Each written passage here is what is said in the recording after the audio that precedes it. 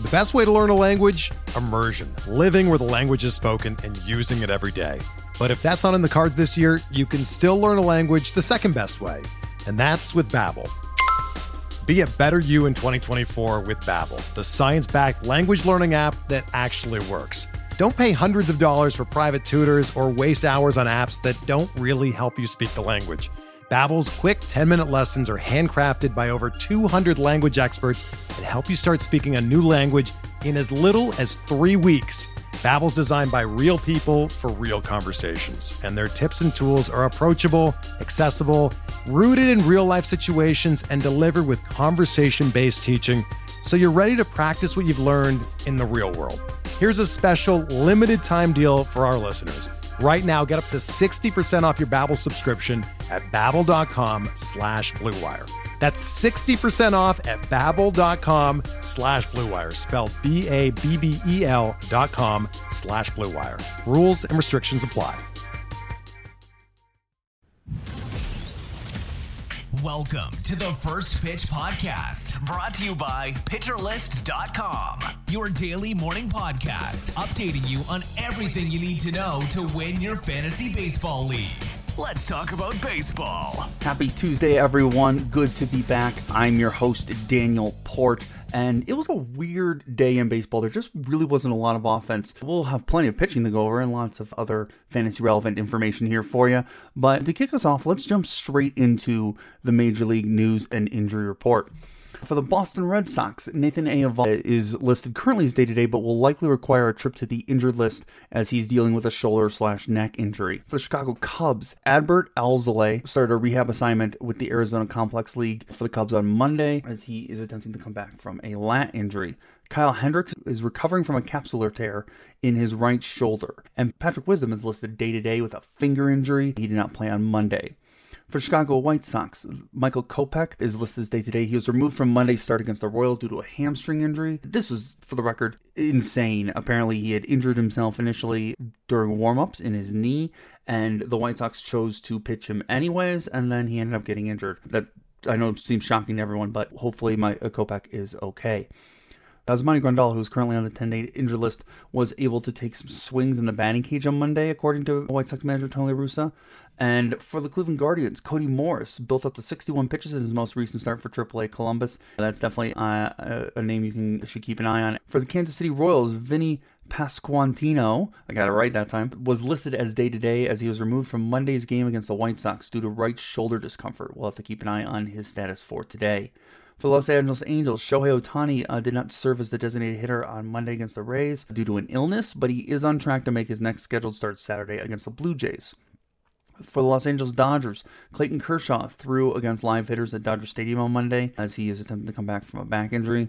For the Milwaukee Brewers, Mike Brousseau was listed as day-to-day with an undisclosed injury, and Aaron Ashby was placed on the 15-day injured list with left shoulder inflammation yesterday. Looking to the Minnesota Twins, Byron Buxton was listed as day-to-day. He will get an MRI on his sore right hip, and he won't play today. Make sure you get him out of your lineups for today if you can. And Ryan Jeffers was scheduled to receive additional x-rays on Monday on his injured thumb. He could be cleared, depending on the results of those x-rays, to start catching bullpen sessions as soon as Friday.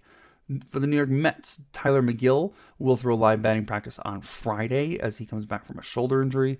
Eduardo Escobar is doing really well as he works to come back from an oblique injury and is on track to return Friday against Colorado. Moving on to the New York Yankees, Domingo Germán is listed as day-to-day with an undisclosed injury, and Scott Effross was placed on the 15-day injured list on Monday with a shoulder injury. Clay Holmes threw approximately 15 pitches during a bullpen session on Sunday, and Miguel Castro is expected to throw his first bullpen session on Friday since landing on the injured list on July 16th. For the Oakland Athletics, Ramon Laureano played catch prior to Sunday's game against the Mariners as he is working his way back from an oblique injury. And for the Phillies, Bryce Harper will begin a rehab assignment at AAA Lehigh Valley today. Sir Anthony Dominguez underwent an MRI on Monday that cleared him of any structural damage to his right arm, verifying his earlier diagnosis of right bicep tendonitis. For the Seattle Mariners, Sam Haggerty is listed as day-to-day. He came off the bench on Sunday and contributed a pair of stolen bases. Still listed as day-to-day. We'll just have to keep an eye on his status if you're looking to put him in your lineups. And finally, for the St. Louis Cardinals, Ryan Helsley is listed as day-to-day with an undisclosed injury as well. So jumping into the hitters that caught my eye from a fantasy perspective that are pretty available out there in leagues. For the White Sox, Elvis Andrus went 2 for 4 with 3 RBIs and a double. He's had 3 hits and a stolen base in his past 2 games, and it's tough. This recent stretch certainly shouldn't change how you view him yet, but it's always worth noting when a player makes a change in scenery and starts to do better. You wonder if that might be a different hitting instruction or a different approach, or could it just be a new team breathing life into his bat?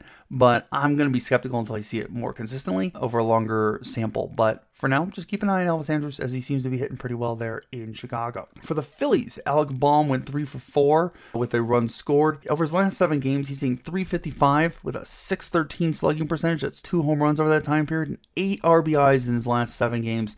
He's absolutely mashing the ball right now, and he's actually still available in a bunch of leagues. If you see him, I definitely would recommend picking him up. He's absolutely crushing lefties, hitting .355 with a .973 slugging percentage off of them for the season. And he faces a lefty tomorrow in Nick Lodolo. And after that, he gets the Reds for a few more games and the Pirates for the rest of the week. Plenty of opportunities for him to absolutely rake. And by the way, all those games are at home, where he is a .290 hitter on the season with a .740 OPS. If he's out there, go pick up Alec Bohm. He could be really great for this week. Bryson Stott for the Phillies went 1 for 4 with his 8th home run.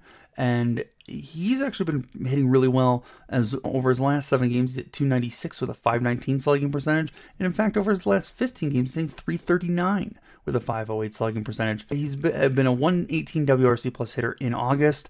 And it's weird. I'm not quite sure what to make of his August. Like, overall, there aren't a ton of things that would explain why he is performing so much better. But the biggest change that I can see is that he's making a huge shift towards hitting the ball in the middle of the field. He moved his center percentage from 29.5% to 39.6% in August. And on those balls, he's hitting for a .414 expected batting average, the .534 expected slugging percentage, and a .413 expected WOBA. Now, the trade-off to this is he's pulling the ball far less often, which is where most of his powers come from. In fact, all of his home runs have been pulled. So there are some downsides to that. Mostly what this strikes me as is someone who, as a younger hitter, is still trying to lock down an approach, lock down how he's trying to hit the ball. And that isn't surprising at all, given that this is his rookie season.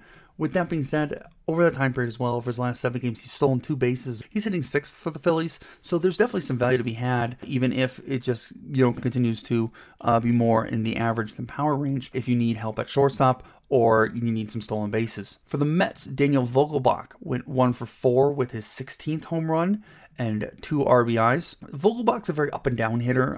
Over his last 7 games, he's hitting .278 with a .458 on base percentage and a .611 slugging percentage. And in fact, over his last 15 games, he's still hitting .262 with a .524 slugging percentage. As I mentioned, he's been up and down.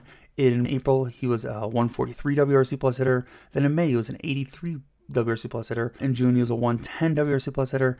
July 150, and then August 158. And what's weird is you'd expect when his StatCast numbers look better, that would not be when he's slumping, but he's actually had the opposite so far. His highest exit velocities on the year and barrel percentage and hard hit rate all at first occurred in May and June when he had lower output. What it turns out is what really works best for Vogelbach is when he's hitting a lot of line drives and when he's pulling the ball the most. And that's the trend in the months that he's hit really well. So in April, July, and August, he has had higher pull percentages and has hit more line drives. In fact, to give you an idea, in July, he had a 40.9% line drive percent with a 50 pull percent.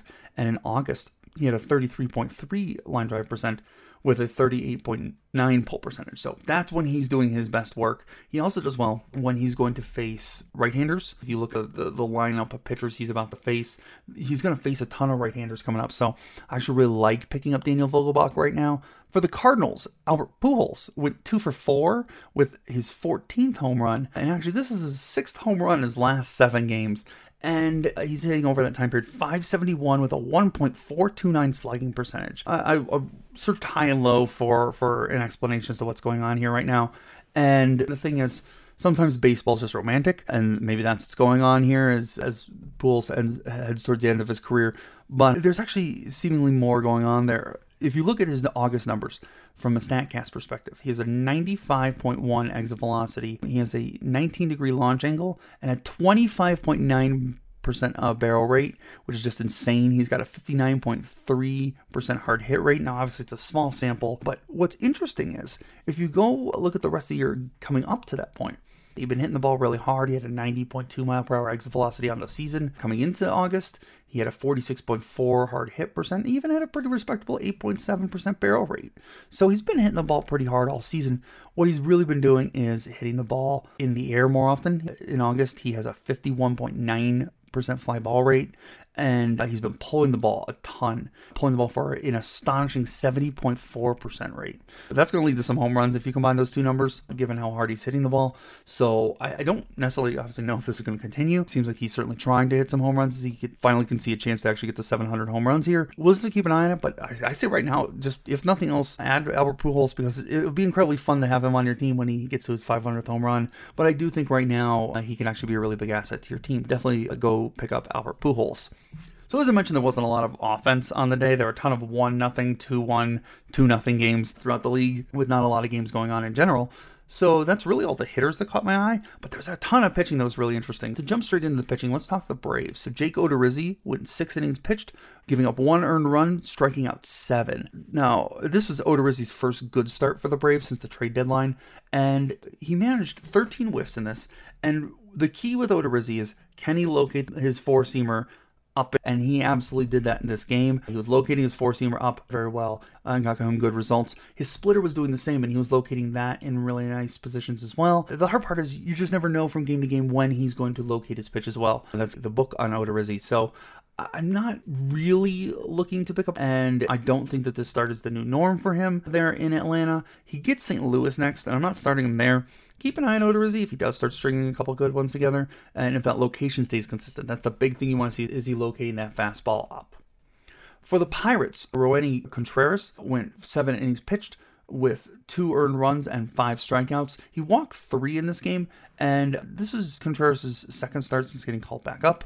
And the one thing we've seen since he's come back up is he's struggling right now with the control and with his walks. In the 2 starts that he's made since coming back up, he's walked a combined 7 hitters. That's not a recipe for success. Combine that with 10 hits over that time, and you're talking an absolute recipe for disaster. This one, it didn't come back to bite him. If this keeps up, it will. So stay away until you see those walks come back down to earth, and you see him start to locate and control the ball better. For the Phillies, Noah Syndergaard went 7 innings pitched, giving up 1 earned run and striking out just 1 hitter. You gotta love Thor backing up his solid streamer status that I've been touting for the last couple weeks. But when he's given a good matchup, the single strikeout's super disappointing, obviously, but all things considered, we'll take it. Over his last 7 starts, he's been super consistent. He's 3.60 ERA over 25 innings pitched, but again, just 13 strikeouts over that time period. This is the 3rd straight quality start for Thor, and the strikeouts before that had been there, so this seems like an anomaly. The weirdest part is he only got 2 whiffs in this one. That's odd for really any pitcher, but I think this is just occasionally you're going to get starts like that. He gets Pittsburgh in his next start, so I do expect the strikeouts to pick back up in that one. Either way, it's a good game to start him. If he's available in any leagues, definitely take a look at Noah Syndergaard. For the Angels, Tucker Davidson went 5 innings pitched with 2 earned runs and 2 strikeouts and 3 walks. Davidson right now is the ultimate cherry bomb. Unfortunately, though, doesn't carry any of the strikeout upside you would want in a cherry bomb, otherwise it's not worth it. On April 11th, he gave up 5 earned runs in 2.2 innings pitched. On May 23rd, he repeated that number. On August 7th, he gave up 6 earned runs in 4 innings pitched. Other than that, in the other 4 starts he's made this season, he's given up less than 2 earned runs. So he's been either really good or really bad. In fact, if you look at the median ERA for his performances on the season, he has a 3.60 median ERA. When you compare it to his 6.23 ERA on the season, that just shows you how wildly those poor starts have skewed his season-long numbers, and just frankly how bad those starts have been. With that said, his blow-ups were against Seattle, Philadelphia, and Washington, so that makes it even harder. It's hard to predict when those poor outings will come. So right now, I'm avoiding Tucker Davidson, especially given the limited strikeout upside. For the Rays, Jeffrey Springs went 5.2 innings pitched, giving up 1 earned run with 7 strikeouts and 3 walks. Springs has been very good for quite a while. Over his last 7 starts, he's at 2.83 ERA with 37 strikeouts and 35 innings pitched. He hasn't given up more than 3 runs on a start since June 18th.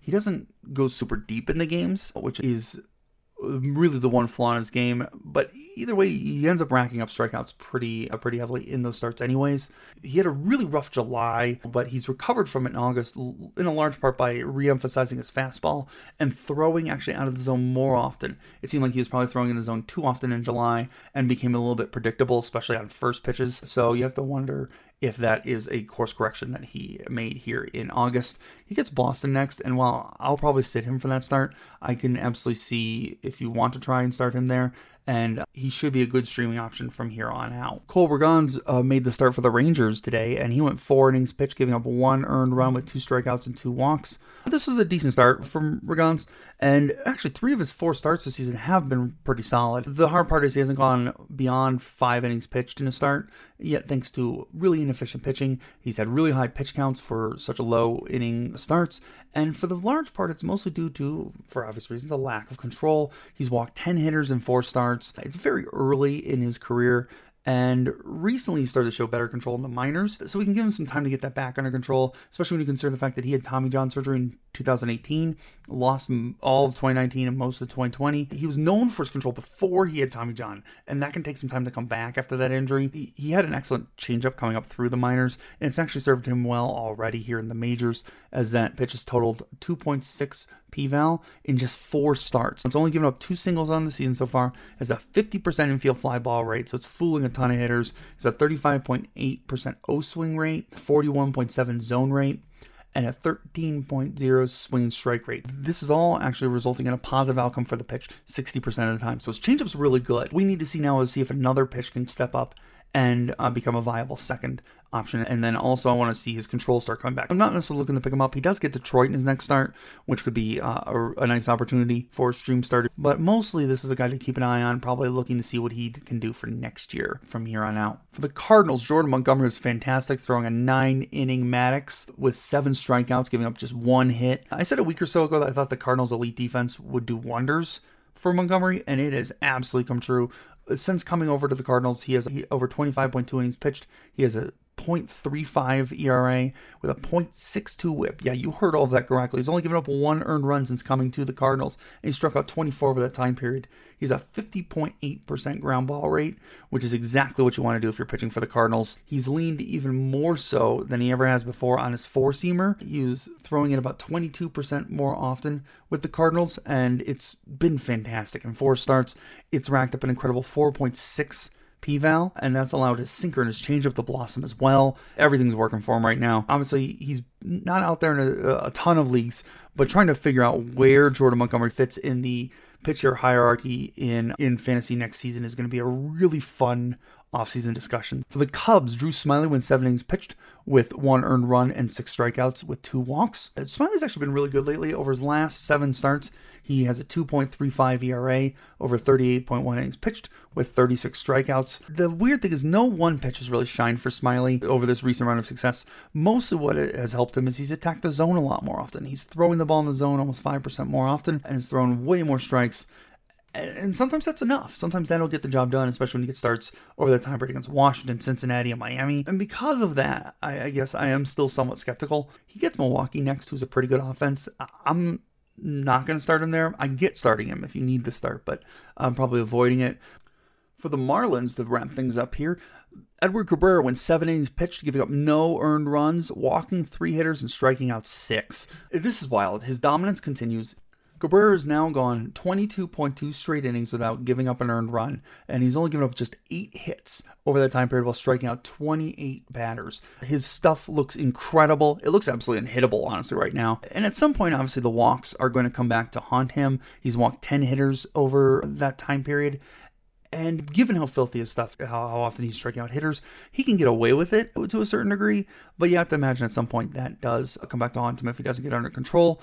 And he gets the Dodgers in his next start. Obviously, that's a dangerous proposition. The Dodgers are one of the best offenses in baseball. But I think Cabrera might be inching his way into must-start territory right now. I understand sitting him, but for me, I am probably throwing him out there against the Dodgers. That's how good he's been. So definitely must-see TV right now whenever Cabrera makes a start. And if he's out there, I'd go pick him up ASAP for sure. So that wraps up all the action from yesterday's games. Before we jump into what I'm looking forward to today, let's take a quick break.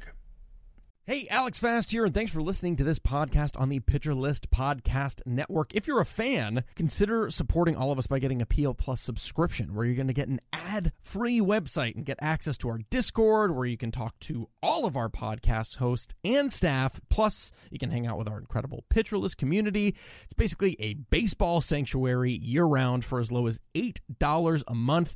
You can sign up at pitcherlist.com/plus, and you're going to get your first month free with promo code podcast. Also, don't forget to check out everything else we do as well, from YouTube videos, live streams, newsletters, off-season articles, TikToks, breakdowns, over 15 baseball podcasts on our network. We can't stop talking about baseball even during the off-season. So sign up for PL Plus today at pitcherlist.com/plus and use promo code podcast to get your first month free. All right. Thanks for listening. Let's get back to the show. Thank you. And real quick, let's also stop by and check in on Mark Paquette for the weather. Thank you very much. Well, unlike a couple close calls yesterday, today we should be all set in the clear. I don't see any weather delays anywhere. So play away on DFS, play away season long. I know it's getting towards the end of the season, and each game is getting more and more important. But anyways, no weather problems, and I'll talk to you tomorrow. Thank you very much. Thank you, Mark. So now let's talk about what I'm looking forward to in today's games. There's some fun, interesting matchups, a couple of good teams going head-to-head. First, I noticed Nick Lodolo for the Cincinnati Reds is going against Ranger Suarez for the Phillies. That's a fun pitching matchup. Two young pitchers going toe-to-toe. Ranger Suarez has been on a heck of a run lately, so it'll be fun to watch him pitch against the Reds. And Lodolo keeps showing signs of really starting to turn the corner here as a young pitcher in his rookie season, so it'll be fun to see how he does today against a pretty darn good Phillies offense. We have another game in the Subway Series as the Mets take on the Yankees, and the pitching match was pretty good. We got Taijuan Walker going up against Frankie Montas as Montas tries to get things straightened out there in New York. We have the Angels going up against the Rays, and at first you're wondering why I would care about that game at all, but it's actually two pitchers I'm really interested in watching, with Jose Suarez going up against Corey Kluber. Those are two pitchers that I definitely have my eye on to see how they're performing, especially Jose Suarez, who's been pretty good as of late, and we would love to see if he can keep things going there against a struggling Rays offense. The Astros are taking on the Twins, and while the pitching matchup isn't as marquee, Justin Verlander is pitching for the Astros, and Aaron Sanchez is pitching for the Twins. There are two teams in the playoff hunt going toe-to-toe as the Twins try desperately to catch back up to Cleveland before time runs out on the season, so that should be a really fun game to watch. Pablo Lopez is going up against the Athletics. Lopez has really struggled lately, as it seems like he's almost running out of gas here in the season. So I'll be interested in watching that game to see if Lopez performs well against the Athletics. If he struggles there, you definitely know he's running out. And then finally, in what I think is probably the marquee pitching matchup of the day, we've got for the Dodgers, Tony Gonsolin going up against the Milwaukee Brewers' Corbin Burns, who might be the best pitcher in baseball right now. Two very fun pitchers going toe-to-toe here for two very good teams. It should be a ton of fun. Definitely that one's must-see TV today. In terms of looking at hitters to stream for the day, I like any White Sox you can pick up, like an Andrew Vaughn or maybe even Elvis Andrus, or someone going up against Austin Voth of the Orioles. For the Mets, I like any Mets hitters you can get your hands on, obviously, that are going up against Frankie Montas, as he is, like I mentioned, really struggled lately, has been, frankly, awful since coming over to the Yankees, and might be worth taking the gamble to see, especially in, say, DFS or something, to see if he continues to struggle there today against the Mets. Any Giants hitters you can get your hands on going up against Detroit's Drew Hutchinson, I think would be a really nice matchup. And any of the Rangers hitters going up against German Marquez, it's always good to pick up hitters in Coors against a pitcher who has struggled almost all season long. And then finally, any Marlins hitters against the Athletics' Zach Logue, who has been pretty bad all season long as well. In terms of pitchers that I'm looking to stream, there aren't a ton of really great streaming pitching matchups that I like today. Two that I'm really looking forward to. I already mentioned Jose Suarez going up against the Rays. The Rays have really struggled offensively lately, and Suarez has actually been pitching pretty darn well. So I really like that matchup. I think he could do pretty well there. And then Adrian Sampson of the Cubs going up against the Cardinals. The Cardinals are a pretty good offense, but if you catch them on the right day, they can struggle. And Adrian Sampson's been pitching really well lately. I like that matchup as well. Those are the pitchers of the stream, some of the hitters I'm looking to stream, and really what I'm looking forward to today. So that's our podcast. Thank you for putting up with my scratchy voice here today. I think I'm losing my voice. But enjoy the rest of your Tuesday, folks. Enjoy the baseball that we've got on the docket for the day, and have a great rest of your day. Thanks. This has been the First Pitch Podcast, brought to you by PitcherList.com. If you enjoyed today's episode, rate us on iTunes, follow us on Twitter @PitcherList, and help support what we do by joining our Discord with PitcherList Plus at PitcherList.com/plus.